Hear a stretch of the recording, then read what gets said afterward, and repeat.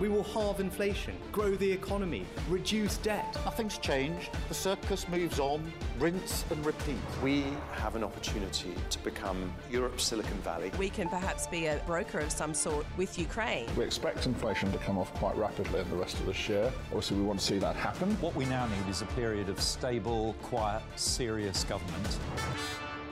Hello, you're listening to Bloomberg UK Politics. I'm Caroline Hepker. And I'm Stephen Carroll. In a moment, we're going to dig into the debate around funding for universities and hear from the lawyers behind a case that has signed up nearly 150,000 students to sue their university over how they were taught during the pandemic. But first, this has got to be the quote of the day for me. Unlike some previous Prime Ministers, Mr Sunak is said to read up obsessively before key meetings. Where's it from? Apparently, this is from a civil servant. It's in the Daily Telegraph this morning. It suggests that Rishi Sunak's fatal flaw might be that he simply works too hard. Is that a fatal flaw? Is that the sort of thing that we need to be worried about? I mean, this sounds like the sort of thing that one would expect from a Prime Minister, no? Yeah, absolutely. Not here at Bloomberg is the response that I was going to give you. Look, Rishi Sunak's image, I mean, increasingly, you know, it is the chess fanatic, the maths fanatic, the workaholic, the teetotaler. Is that genuine? Is it cultivated? Also, does that sort of public image go down well with voters? I mean, in my day, we might have called the Prime Minister, dare I say it, a spod, which I say it kindly. Do you not know this phrase? Sounds like a slang for potatoes. Yeah, go on. Yeah, no, this is a kind of a bookish person, perhaps not a very attractive person. Anyway, it was the insult that was used when I was at university. The thing that I picked out of this was that Rishi Sunak's comments around his Peloton workouts that he does before when he gets up early in the morning and how he's a particular fan of certain instructors and means he listens to a lot of Britney and finds it very motivating, perhaps painting another side of the Prime Minister's character. All of this being discussed on a day, of course, the Prime Minister's had a bit of a reshuffle of his team. Grant Shapps is the new Defence Secretary after the expected resignation of Ben Wallace that had been flagged earlier this summer. Claire Coutinho as well has been appointed Energy Secretary to replace Grant Shapps. Our senior government reporter Alex Wickham is with us now for more on this. This is, Alex, the long-awaited mini reshuffle. Any surprises in here for you? I mean, the appointment of Grant Shapps as Defence Secretary is a bit of a surprise. He doesn't particularly have a defence background, and he was making hay in that energy job, sort of as the Tory attack dog going after the Labour Party on energy policy. However, Rishi Sunak decided he wanted a sort of safe pair of hands in that role, as you obviously would. The Tories see Shapps as an effective communicator and somebody who won't cause any problems for Downing Street on defence spending, as they have had over the last couple of years with Ben Wallace seeking more money. So that's why they've put him in that job. And then we've got Claire Coutinho in replacing Shapps in the Energy Department. She's a sort of rising star Tory, very close Sunak, loyalist and ally. It's a little bit of a job for a mate, but she is a sort of well-regarded and highly tipped person in Tory circles. But a big promotion for her to a top cabinet job for a relatively young Tory minister. Yeah, absolutely. So that's quite interesting. What did you make of Ben Wallace's resignation letter? Certainly the letter that he got from the Prime Minister was full of praise and approval. Yeah, very glowing. I mean, you know, as the Tory ministerial record goes over the last few years, I think Ben Wallace is right at the top when it comes to performance, and I think most people cross-party would agree with that. He is seen and credited with getting weapons to Ukraine before Russia invaded and being very quick to sort of see the dangers there when some others were perhaps downplaying the risk of Russia invading, and that is seen as a major British policy win over the last few years, one of the few perhaps, and certainly on the international forum as well, he was very well regarded by Britain's allies in the US and Europe especially. So he definitely definitely was one of the sort of better performing Tory ministers over the last few years, and I think that's what is reflected in Rishi Sunak's letter today, despite those little slight personal disagreements and policy disagreements on defence spending, when Wallace would constantly push Sunak for more money when he was Chancellor and again when he was Prime Minister to try and increase Britain's defence budget. What about, is this it, essentially, when it comes to a reshuffle, Alex? Should we be expecting any more cast changes?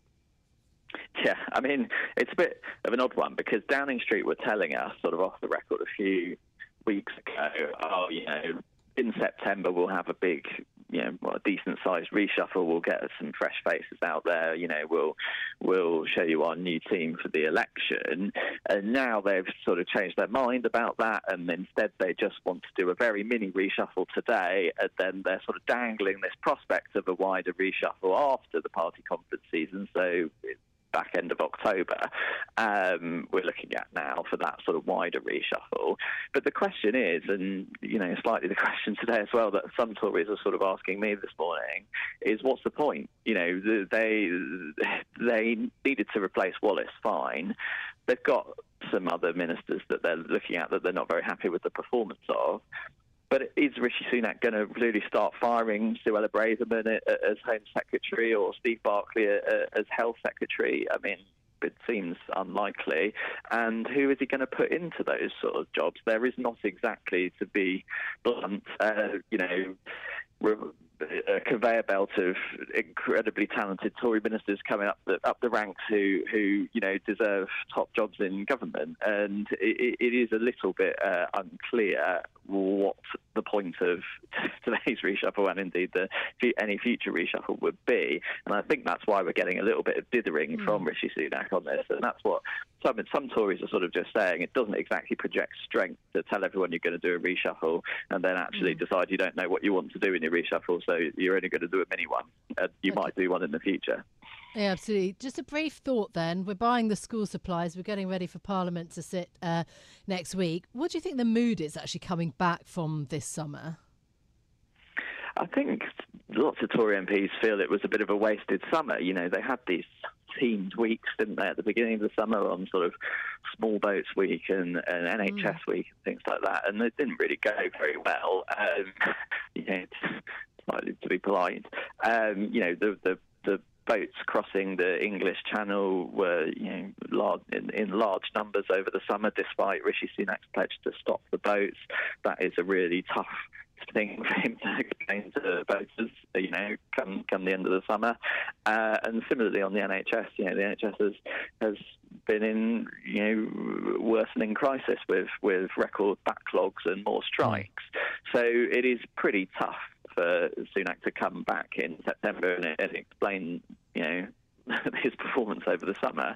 And I think some Tory MPs are, the morale is always low at the moment in the Tory party. They expect to lose the election. They don't expect great things from the government. But I think they're pretty disappointed even by their expectations of how the summer went. Okay, Alex Wickham, our senior government reporter, thanks very much. Interesting to hear us talking about the back to school theme, as that's exactly where we're going next. We're going to talk about universities. More than 2 million students across the country getting ready for the start of the academic year. The institution themselves, though, facing pretty major challenges this time. Yeah, absolutely. Universities have always been something that the UK is good at. Education is a major export. Only the US has more universities in the kind of global top 50 rankings. But it's the issue of the funding squeeze. The tuition cap, of course, is at £9,000. That was introduced a decade ago. It's now in real terms, because of inflation, only worth £6,500 in real terms. That shrinking funding, a real issue for English universities. Yeah, in fact, the number of universities reporting in-year deficits increased sixfold from 5% in 2015 to 32% in 2019. High fees from international students are now part of what universities are using to plug the gap. We know that number has been growing dramatically. It's gone up from 442,000 in 2015 to 605,000 in 2021. And yet, of course, this is something that the government wants to clamp down on increasingly because this contributes to the net migration numbers into the UK. So the government is tightening visa rules, might also scrap the international graduate work visa. This is the permission, if you come and study here at graduate level, that you then get a couple of years to work in the UK. We've been discussing all of these issues with Vivienne Stern, Chief Executive of Universities UK, which represents 142 universities around the country. We started by asking her how they're coping with lower real terms funding.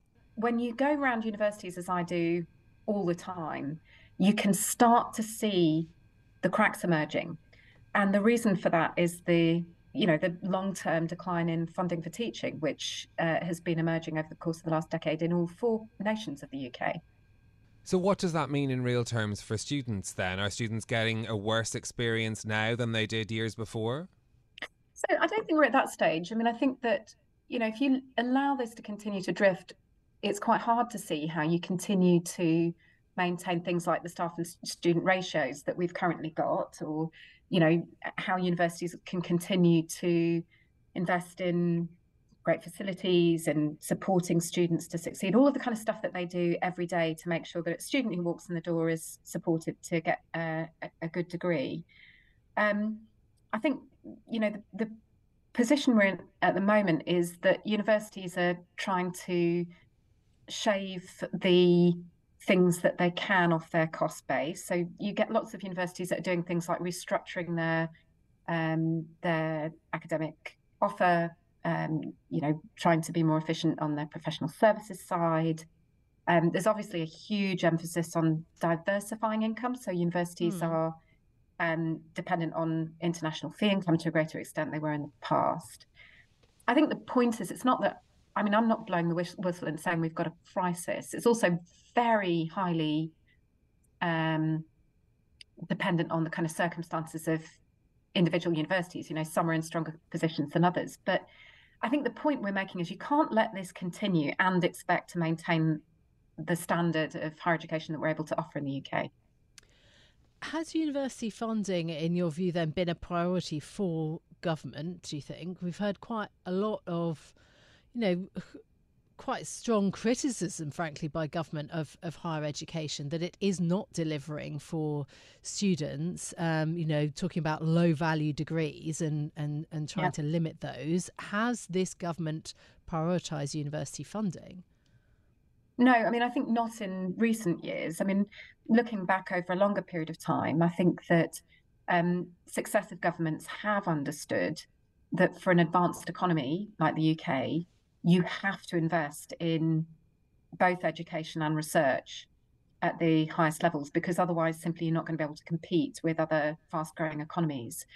And so, if you take a 20-year period, I would say that in various points in time, there has been political capital spent on making sure that universities stay really robust.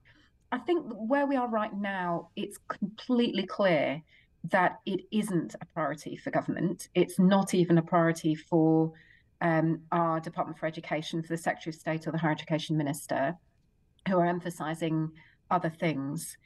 And, I guess my point would be that's got to change. This is sort of foundational to the future success of the UK. So you can't afford to neglect it just because you think you've got bigger problems elsewhere. I appreciate you saying the situation isn't a crisis now. Are we heading towards a crisis? Look, I think, as I said, the position that universities are in varies quite a lot. I've spent the last week and a half visiting lots of universities in Scotland, and I think some are really able to recruit lots of international students, and that's keeping the wheels turning. Others are starting to do quite radical things to shave off costs. And there are some institutions where I think if you look at the 3 to 5 year financial forecasts, it's difficult to see how you get through that without doing things that start affecting the kind of thing that people are going to, the last resort will be the stuff that actually affects the quality of teaching on offer. So I talked about staff-student ratios, for example. But you are seeing universities doing things like cutting programs that they can't make balance the books. And, lots of universities cutting programs in humanities, for example, modern foreign languages, where student numbers might be kind of low, and therefore the programs are difficult to make financially, balance the books. And I worry about that, because I think, the decisions that universities will make, that they have to make, because they have to be able to balance their budgets at the end of the year. Some of those things that you do in order to be financially resilient might not actually be sort of in your best interests as a nation, kind of from an educational point of view. Well, talking of best interests, in terms of the UK as a whole, I don't think that people will be aware of just how much universities are plugging the gap, as you say, with international students who have to pay obviously much higher fees. I mean, the numbers have risen dramatically, both at undergraduate and graduate level. International students, for example, 280,000 of students at undergraduate level last year. That's gone up from 160,000 in 2010. And at postgraduate level, it's gone from 206,000 in 2017 to 372,000 in 2021-22. So these are huge numbers. Are UK universities now basically dependent on the fee revenue that they're getting from those international students? I mean, the short answer to that question is yes. Teaching domestic students overall, we've got a system that allows us to kind of track. In fact, it's called track what it costs to teach in universities. It's not perfect, but we can sort of tell. Overall, across the board, universities are losing about £1 billion a year on teaching home undergraduate students, and they're making a surplus on international students of about £3 billion a year, which is cross-subsidising both domestic education and also research activity. International students, I mean, look, I've spent my career working on the openness of our universities to international students and international research collaboration. And it is straightforwardly a good thing that we're such an attractive destination. It makes our universities better in lots of ways. It's not just financial. It's also, fantastically good for the economy. We get international students who come to the UK, they use UK services, they spend money in shops and, small businesses right across the country. So it's good for everybody. Yes, but is that true, or is that a little bit naive? For example, Parliament's Intelligence and Security Committee talking about, universities, not just universities, other industries too, though, very concerned about, the number of Chinese students, the influence of Chinese academics on UK universities. I mean, they use quite alarming language that, that China has used influence over institutions, UK academics and Chinese students. So is it naive to say that it's all a good thing? Well, what I would say is that, I think it's unwise at national level to be so reliant to fund domestic education and research on income from what is always going to be a slightly volatile source. I think it's unwise from the strategic point of view for sort of a whole bunch of reasons, including the fact that, we're in a pretty fragile geopolitical environment at the moment. We've also got domestic policy, which domestic policy rubs up against international student policy all the time. And so, we're in a situation where you've got a system that's increasingly relying on income from international student fees, where we cannot guarantee that sort of income is going to be stable. We had a period a couple of months ago when government was really trying to drive down international student numbers, and it took quite a lot of effort from people across government, not only from the sector but from folk in the Treasury, pointing out if you do that, you're taking away the thing that is sustaining domestic education and research. Yep. What is this? What is the solution here? Is it putting up fees for home students? So look, this is very difficult, and I think a lot of people are going to say, in the current climate, there are lots of things that government needs to invest in, and that universities are never likely to be at the front of the queue. And especially going into an election, I think that's true. But you know what? We cannot continue to do this. We can't continue to drive down the university system, which has probably one of the few areas the UK can really hold up as world leading. So in the end, I think something's got to give. I'm not suggesting that's got to be tomorrow or the day after, but if you're in government and you really imagine that you're going to keep the current funding for teaching through, in England, the fee system, or in Scotland through the funding that's provided by the Scottish government at the current level for, another 5, 6, 7 years, in a period when you might have quite high inflation, I think my question would be, have you thought through the consequences of allowing this thing to, to be driven into the sand? So I don't think it's a question of, should this happen? I think it's a question of when is it going to happen? Now, I think we should also be looking in the English setting at the balance between the individual contribution through tuition fees paid back through earnings once you've graduated, and the upfront contribution that government makes through teaching grants to universities. My own view is that the balance is wrong, that after the financial crisis, what government did in order to sustain funding to the higher education system was pass more of the costs onto the individual, and that we should look to adjust that balance again. And I think by international comparison, the UK is more reliant on individual contributions than any other system in the OECD. So that, I think, is where we should be looking. It's not all about increasing the fee. I think it's also about increasing the public upfront contribution for higher education.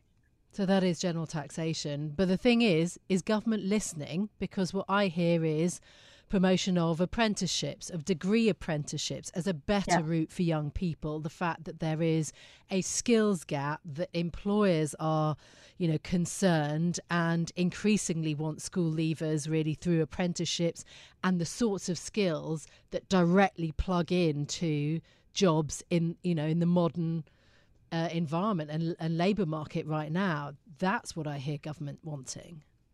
So degree apprenticeships are massively growing in popularity, but the clue's in the name, and they're not an alternative to higher education. They're a form of higher education. So, it's a collaboration between a university or a higher education institution doing the degree part and the company providing the training. So it's a different form of higher education, which is growing in popularity and which universities are heavily involved in working with industry to deliver. It's also not breaking even in the case of any of the institutions I've spoken to offering degree apprenticeships.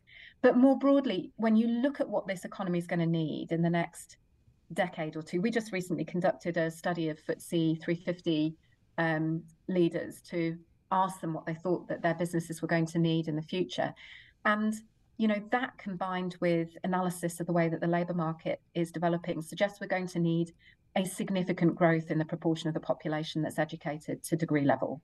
We've estimated it's about 11 million additional graduates by 2035. And the reasons for that are quite kind of simple. Our labour market is going to change. It's changing really, really fast right under our feet. And you can't expect to continue to compete as an economy if you don't, especially as an advanced economy, if you don't move with that and make sure the labour market can draw on, people who are educated to that level. And it's not necessarily about specific skills. I mean, apprenticeships, and particularly degree apprenticeships, tend to be, a combination of training people to do a particular type of job and giving them the ability to continue to learn throughout their working lives. But that's true generally of higher education. How do you make sure that somebody develops the master skill, which is the ability to learn and keep learning and keep applying that learning to the thing that you have to do tomorrow, not just today? And that's why I think higher education is going to be, it's going to remain critical to our economic performance as a country. That was Vivienne Stern, the Chief Executive of Universities UK. This is interesting to reflect on these challenges, but also to think about the challenges that students are facing here as well. The cost of student loans, for example, the rate now that people are paying on their student loans, 6 to 7%. A year ago, that was under 3%. Wow. So that means that students are being squeezed from all directions as the cost of everything else that they're paying for is going up as well. Of course, accommodation, food and everything else that we're all experiencing. Yes, and don't forget that there is mass strike action in many universities across the UK, and a lot of students who may be graduating might not have actually had their papers marked, because that's been part of the strike action since April, of course, not to give grades out, not to do the marking. So that's one issue to think about. Yeah, well, with fees being the level they are and the level of student loan interest people are paying, many are increasingly asking if degrees are offering value for money for students. And that's actually a question that's at the centre of a major upcoming legal case as well. Almost 150,000 students have signed up to sue universities over the service that they were offered during the pandemic. They want to claw back some of the fees that they paid out. The Action recently received £30 million in financing from a New York-based investor, and the partner at the heart of this trial, Ryan Dunleavy, partner at Harkus Parker, one of the law firms representing the students, spoke to us. We started by asking him why this team of lawyers has taken on this case and signed up so many students.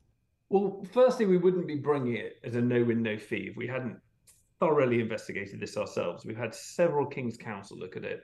We have an expert barristers team working on it and a large group of solicitors. So we, just from a commercial perspective, without giving away what advice we've given our clients, we wouldn't be doing it as a no-win, no-fee and sinking our resources into doing it if we didn't think it'd win. So that's the first point. The second point is, not all their contracts are that straightforward. There's a lot to be argued in relation to them. And the third point is that the students are consumers under legislation in this country. So under the Consumer Rights Act, contracts have to be fair. And it's not fair to have hidden provisions in contracts where the universities effectively say, well, we can do what we like, but you still have to pay us. You know, they are consumers, they have consumer rights. So it's not just about what's in the black letter law of the written contracts, it's also what statutory rights these students have to protect their positions. And we think they've got a very strong case, as do all the people advising us and our own internal legal teams. What's the other broader potential consequences of this for universities in the UK, though? If you were to win your case, would that place further obligations on universities on the sort of education that they offer, even in crisis situations like a pandemic? The precedent it would set, essentially, is that universities must comply with their own contracts. And we say, actually, that the contracts aren't what you said before, but they required the universities to provide in-person tuition and access to facilities, because that's what people had paid for. And that was the understanding from all of the literature involved in the contractual position. In terms of the impact on the universities in future will have to comply with their own contractual obligations and the statutory obligations that they have towards students who are consumers. It's as simple as that.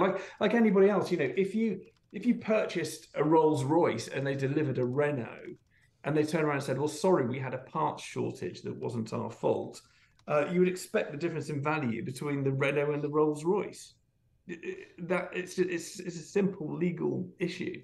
Yeah, and there is, on the flip side, a great deal of sympathy for students, for young people who suffered through the pandemic. We know that the impact that had on them, sort of education leave, mental health and job opportunities and so on. So there is sympathy for that young cohort, of course, as you described them. But on the other hand, the concern around the financial impact on the structure of UK universities, if you're talking about this, and then ongoing kind of liability in terms of the leeway that universities have, I suppose, how does government balance those two things? Because ultimately, a big part of higher education in the UK is fundamentally supported by government policy. Well, it is supported by government policy, but I don't think this is really a governmental issue. These are very big businesses. So if you take, for example, without going into the 100 universities plus that we're pursuing, if you take, for example, the lead case of UCL, we have 6,000 students in that claim, which is the largest amount of students going against any of the universities, the 100. So yes, it's nearly 150,000, but we're talking about more than 100 universities, which are effectively businesses. UCL itself, in that COVID year of major lockdowns, the academic year 2020 to 2021, made profits of £150 million. So we're seeking around £30 million for our 6,000 back for our 6,000 students. It's a drop in the ocean for the universities in real terms, and they should be able to deal with it as the businesses that they are. UCL pays its vice chancellor about £589,000 a year. We're asking, like I say, for 30 million. UCL made massive profits over that lockdown year. It also did what every other university that we've written to so far seems to have done, which is massively increased its student numbers over the COVID period, and continue to do so because they realised that by teaching people on Zoom, you're not constrained to the physical aspects of a lecture theatre. So UCL between 2018 and 2021 increased its student numbers by 41%. And that's not the most out of the list of the universities that we've written to. Some went nearly up to 50%. UCL has net assets of more than £1.6 billion. It's done extremely well financially. It also took furlough money and saved over this period, over the lockdown period, where it wasn't paying for freelance staff, it wasn't paying for utilities to the same extent. And like I say, it massively increasing its income. So I don't think that this is a governmental issue. I think that what we're looking at here is 100+ big businesses that have made hay while the sun shone, made loads of money out of these students, had to deal with, yes, strikes and lockdowns, but then pushed all of the financial impact onto the vulnerable students who have no money to pay for these things and are having to take out loans to do it on the whole.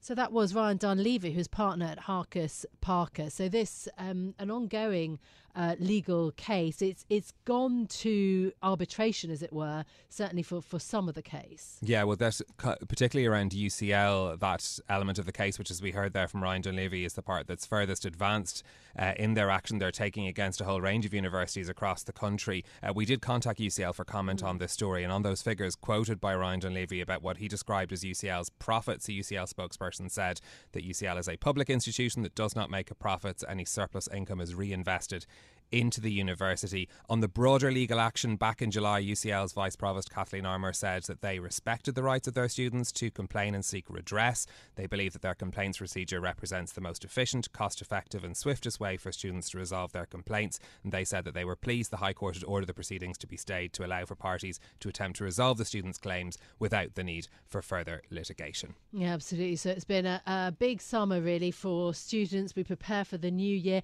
and I have to give credit where credit is due, because of course part of this segment was introduced to us and produced by us by our own intern here at Bloomberg, Jack Ryan.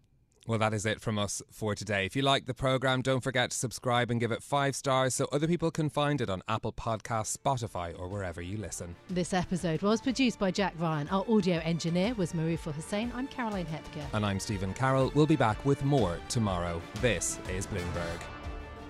Bloomberg UK Politics. Listen weekdays at noon on DAB Digital Radio in London.